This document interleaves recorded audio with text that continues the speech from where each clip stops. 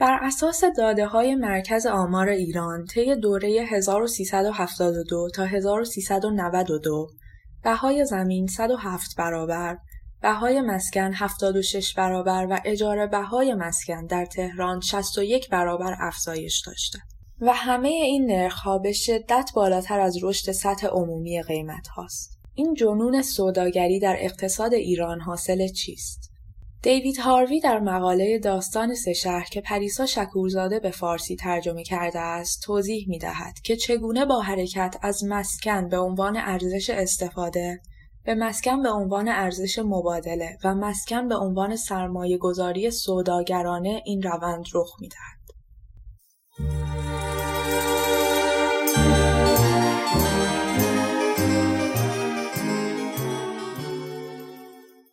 خانه چیز خیلی ساده است، اما کالا هم هست که به قول مارکس مملو از ظرایف متافیزیکی و دقایق الهیاتی است. من در خانه‌ای در محله کارگرنشین امن، مصون و آبرومندی در بریتانیا در سالهای پس از 1945 بزرگ شدم. خانه دارای ارزش استفاده بود، معمولی و بدون جذابیتی خاص. فضایی امن ولو نسبتاً تنگ برای خوردن، خوابیدن، معاشرت کردن، قصه خواندن، مشق نوشتن یا رادیو گوش کردن ایجاد می‌کرد. مکانی که افراد خانواده با وجود تمام مشکلات و تنش‌های درونی می‌توانستند در آن زندگی کنند و بدون فضولی همسایه‌ها با یکدیگر گفتگو کنند. رابطه با همسایه‌ها دوستانه و حمایتگرانه بود ولی خیلی هم صمیمانه نبود. اینجا شهر ارزش استفاده بود. اما روزی را به یاد می‌آورم که وام مسکن را تسویه کردیم. جشن کوچکی گرفتیم. تازه فهمیدم که خانه ارزش مبادله‌ای هم دارد که می‌تواند به نسل بعد مثلا به من برسد. اما هیچ وقت درباره آن صحبتی نمی‌شد. نزدیک ما ساختمان‌های مسکن اجتماعی بود. مسکن اجتماعی خانه‌هایی بود که دولت به مدت طولانی و با اجاره ارزان در اختیار کم درآمدها قرار می‌داد. به نظر من خوب بودند، اما وقتی با دختری از آن محل قرار گذاشتم، مادرم به شدت مخالفت کرد. او گفت لاابالی‌اند و نمی‌توان به آنها اعتماد کرد. اما به نظر می‌رسید آنها هم مسکنی امن در محیط زندگی نچندان بد، هرچند تا حدی بیروح دارند. ما و آنها به یک برنامه رادیویی گوش می‌دادیم و بچه‌ها در کوچه بازی‌های یکسانی می‌کردند. اما در زمان انتخابات آنها طرفدار حزب کارگر بودند. در محله ما چند پوستر تبلیغاتی حزب کارگر و چند پوستر حزب محافظه‌کار بود. رشد صاحبخانه شدن طبقه کارگر از دهه 1890 به این سو در بریتانیا همواره ابزاری برای کنترل اجتماعی و دفاعی در برابر کمونیسم بود. در آمریکا میگویند صاحبخانه‌های زیر بار قرض در اعتصاب شرکت نمی‌کنند.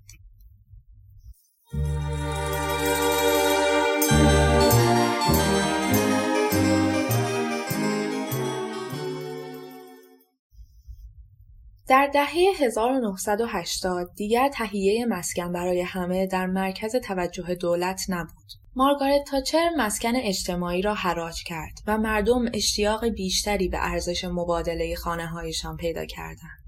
بانک‌های مسکن که به صاحب خانه شدن کمک می‌کردند دیگر نهادهای محلی طبقه کارگر نبودند و بیشتر شبیه بانک‌ها شدند. در سال 1981 تقریباً 1/3 خانه‌ها در بریتانیا جزء مسکن عمومی بودند. اما تا سال 2016 این رقم به کمتر از 7% کاهش پیدا کرد. در دنیای نئولیبرال آرمانی هیچ مسکن اجتماعی نباید وجود داشته باشد. همانطور که کالین کروچ میگوید، مستاجران مسکن اجتماعی تهمانده‌های ناخواسته گذشته پیشا نئولیبرالی هستند.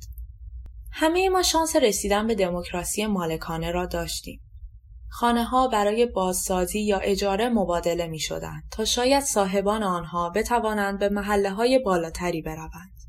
ترقی دادن ارزش مبادله‌ای خانه به عنوان شیوهی برای پس‌انداز و مکانی برای افزودن ثروت شخصی در مرکز توجه بود.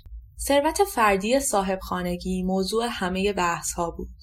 برای حفاظت از ارزش‌های املاک محله، پاپتی‌ها مثلا رنگین پوستان یا مهاجران رو راه نمی‌دادند.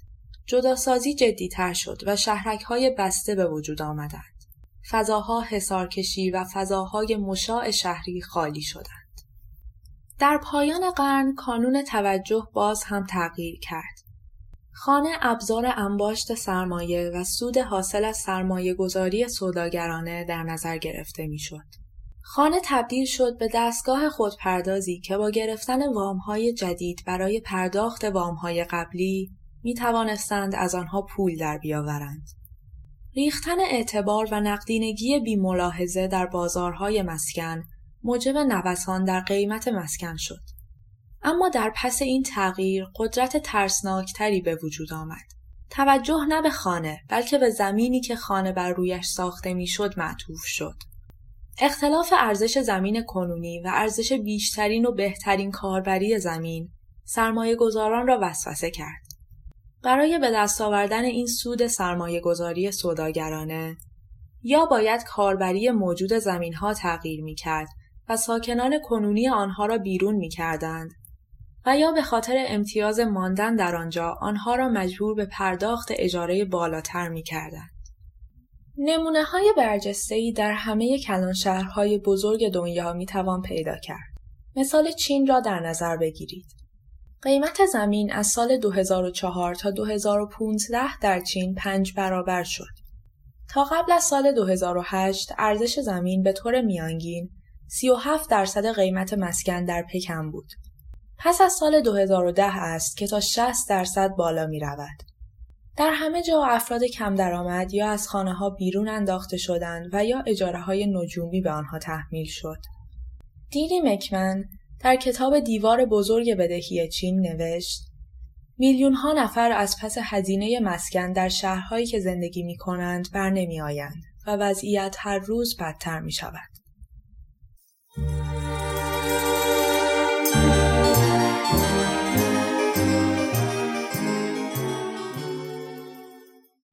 اگر مارکس بود تعجب نمی‌کرد.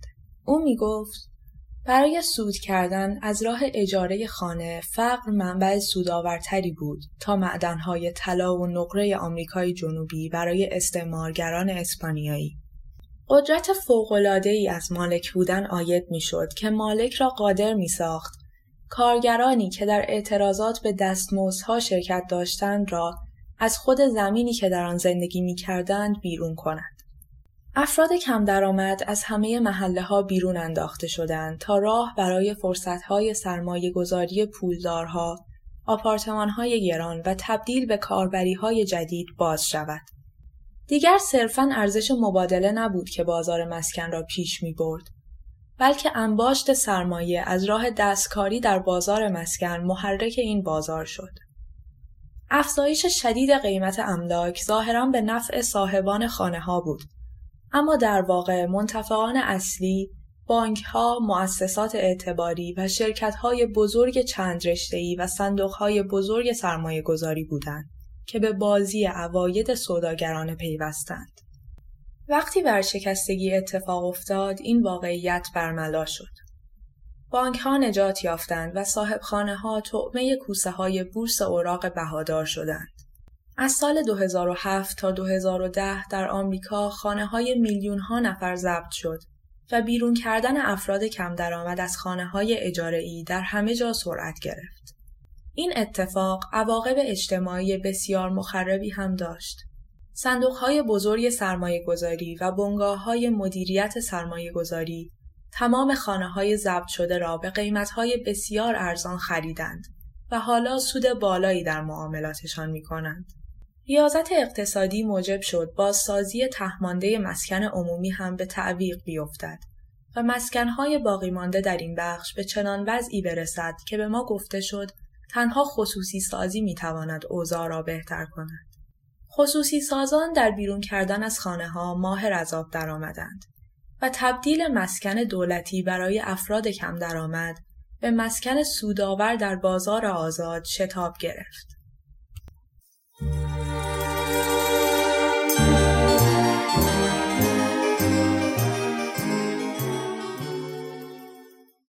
این است شهر سود حاصل از عواید سوداگرانه.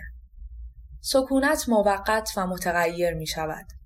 همکاری اجتماعی و اشتراکات محلی از هم می پاشد و املاکی‌ها به تبلیغ محله‌های مرفه اغلب حصار کشیده با صفات موهوم زندگی بهتر می‌پردازند. این حتی شغلی تمام وقت شده است. به آن مهندسی خیال شهری می‌گویند. حقیقت تخریب روابط اجتماعی است با نتایجی وحشتناک. گلن رابینز در مورد موج جنایت‌هایی که لندن را فرا گرفته می‌گوید: سیاست‌های شهری نئولیبرالی و سودمحور شهرهایی را تولید کردند که کثیری از جوانان در آنها به معنای واقعی احساس می‌کنند هیچ جایی ندارند. برای آنها پیدا کردن خانه‌ای که استطاعت آن را داشته باشند در محله‌هایی که در آن به دنیا آمدند تقریباً غیر ممکن است و مانع شروع زندگی مستقلشان می‌شود. شبکه‌های اجتماعیشان احساس تعلق داشتنشان به جایی و احترام بزرگسالان به آنها به بنبست رسیده است.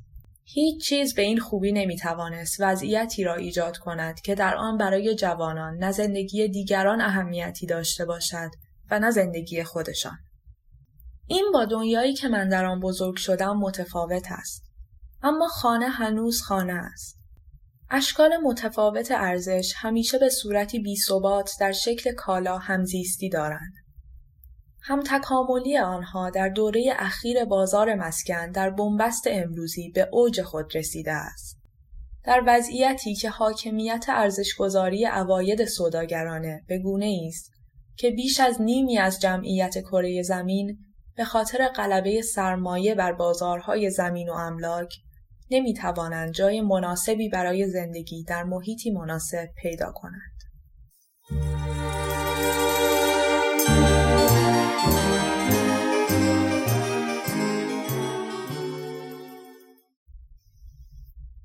لزوماً نباید اینطور باشد.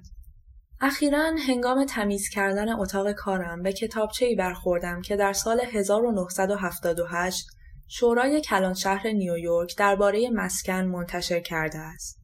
عنوان کتاب این است: مسکن عمومی تنها راه حل. در سال 1978 دپارتمان مسکن و توسعه شهری آمریکا بودجه‌ای به مبلغ 83 میلیارد دلار برای مساعدت به این راه حل در اختیار داشته است. تعاونی‌های با سهام محدود و حتی بنگاه‌های غیرانتفاعی متصدی ساخت مسکن اجتماعی به منظور ارائه راه حل‌های بیرون از نظام بازار در شهرهای مهم متولد شدند. در سال 1983 بودجه دپارتمان مسکن و توسعه شهری به 18 میلیارد دلار کاهش یافت تا اینکه در دهه 1990 در دوره ریاست جمهوری کلینتون حذف شد. 40 سال بعد من به نتایج فجیع جهانی پیگیری نکردن جدی آن راه حل واضح یعنی مسکن عمومی فکر می‌کنم. ارزش استفاده باید اولویت یابد.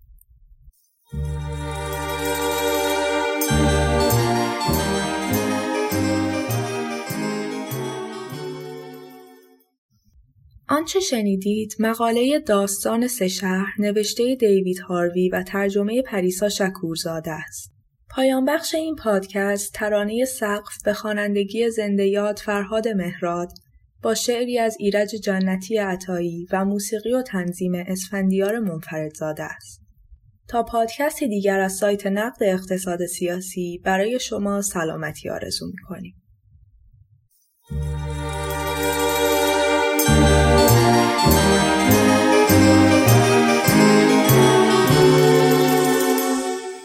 تو فکر یک سقفم،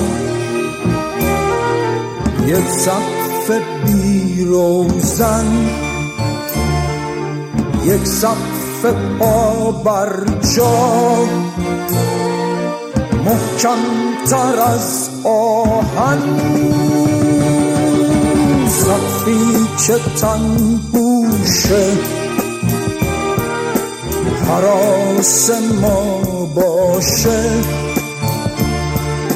تو سردی شبها لباس ما باشه.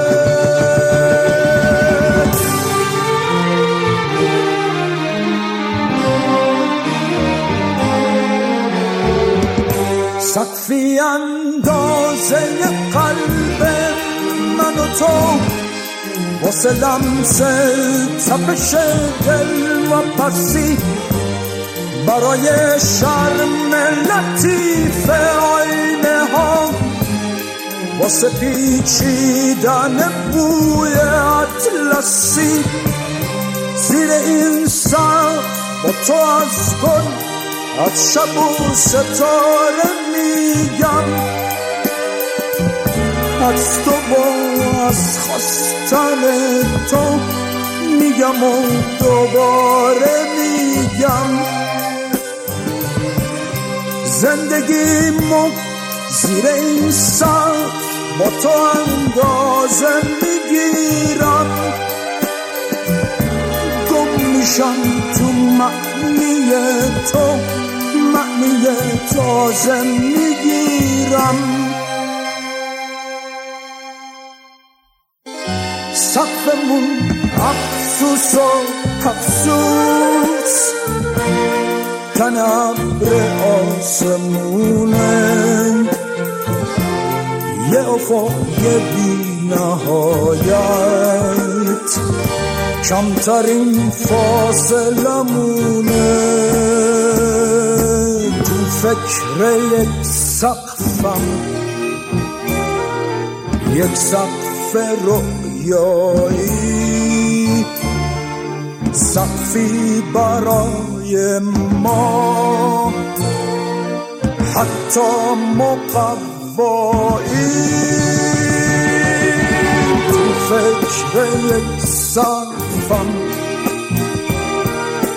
یک سقف بی روزن، سقفی برای عشق، برای تو با من.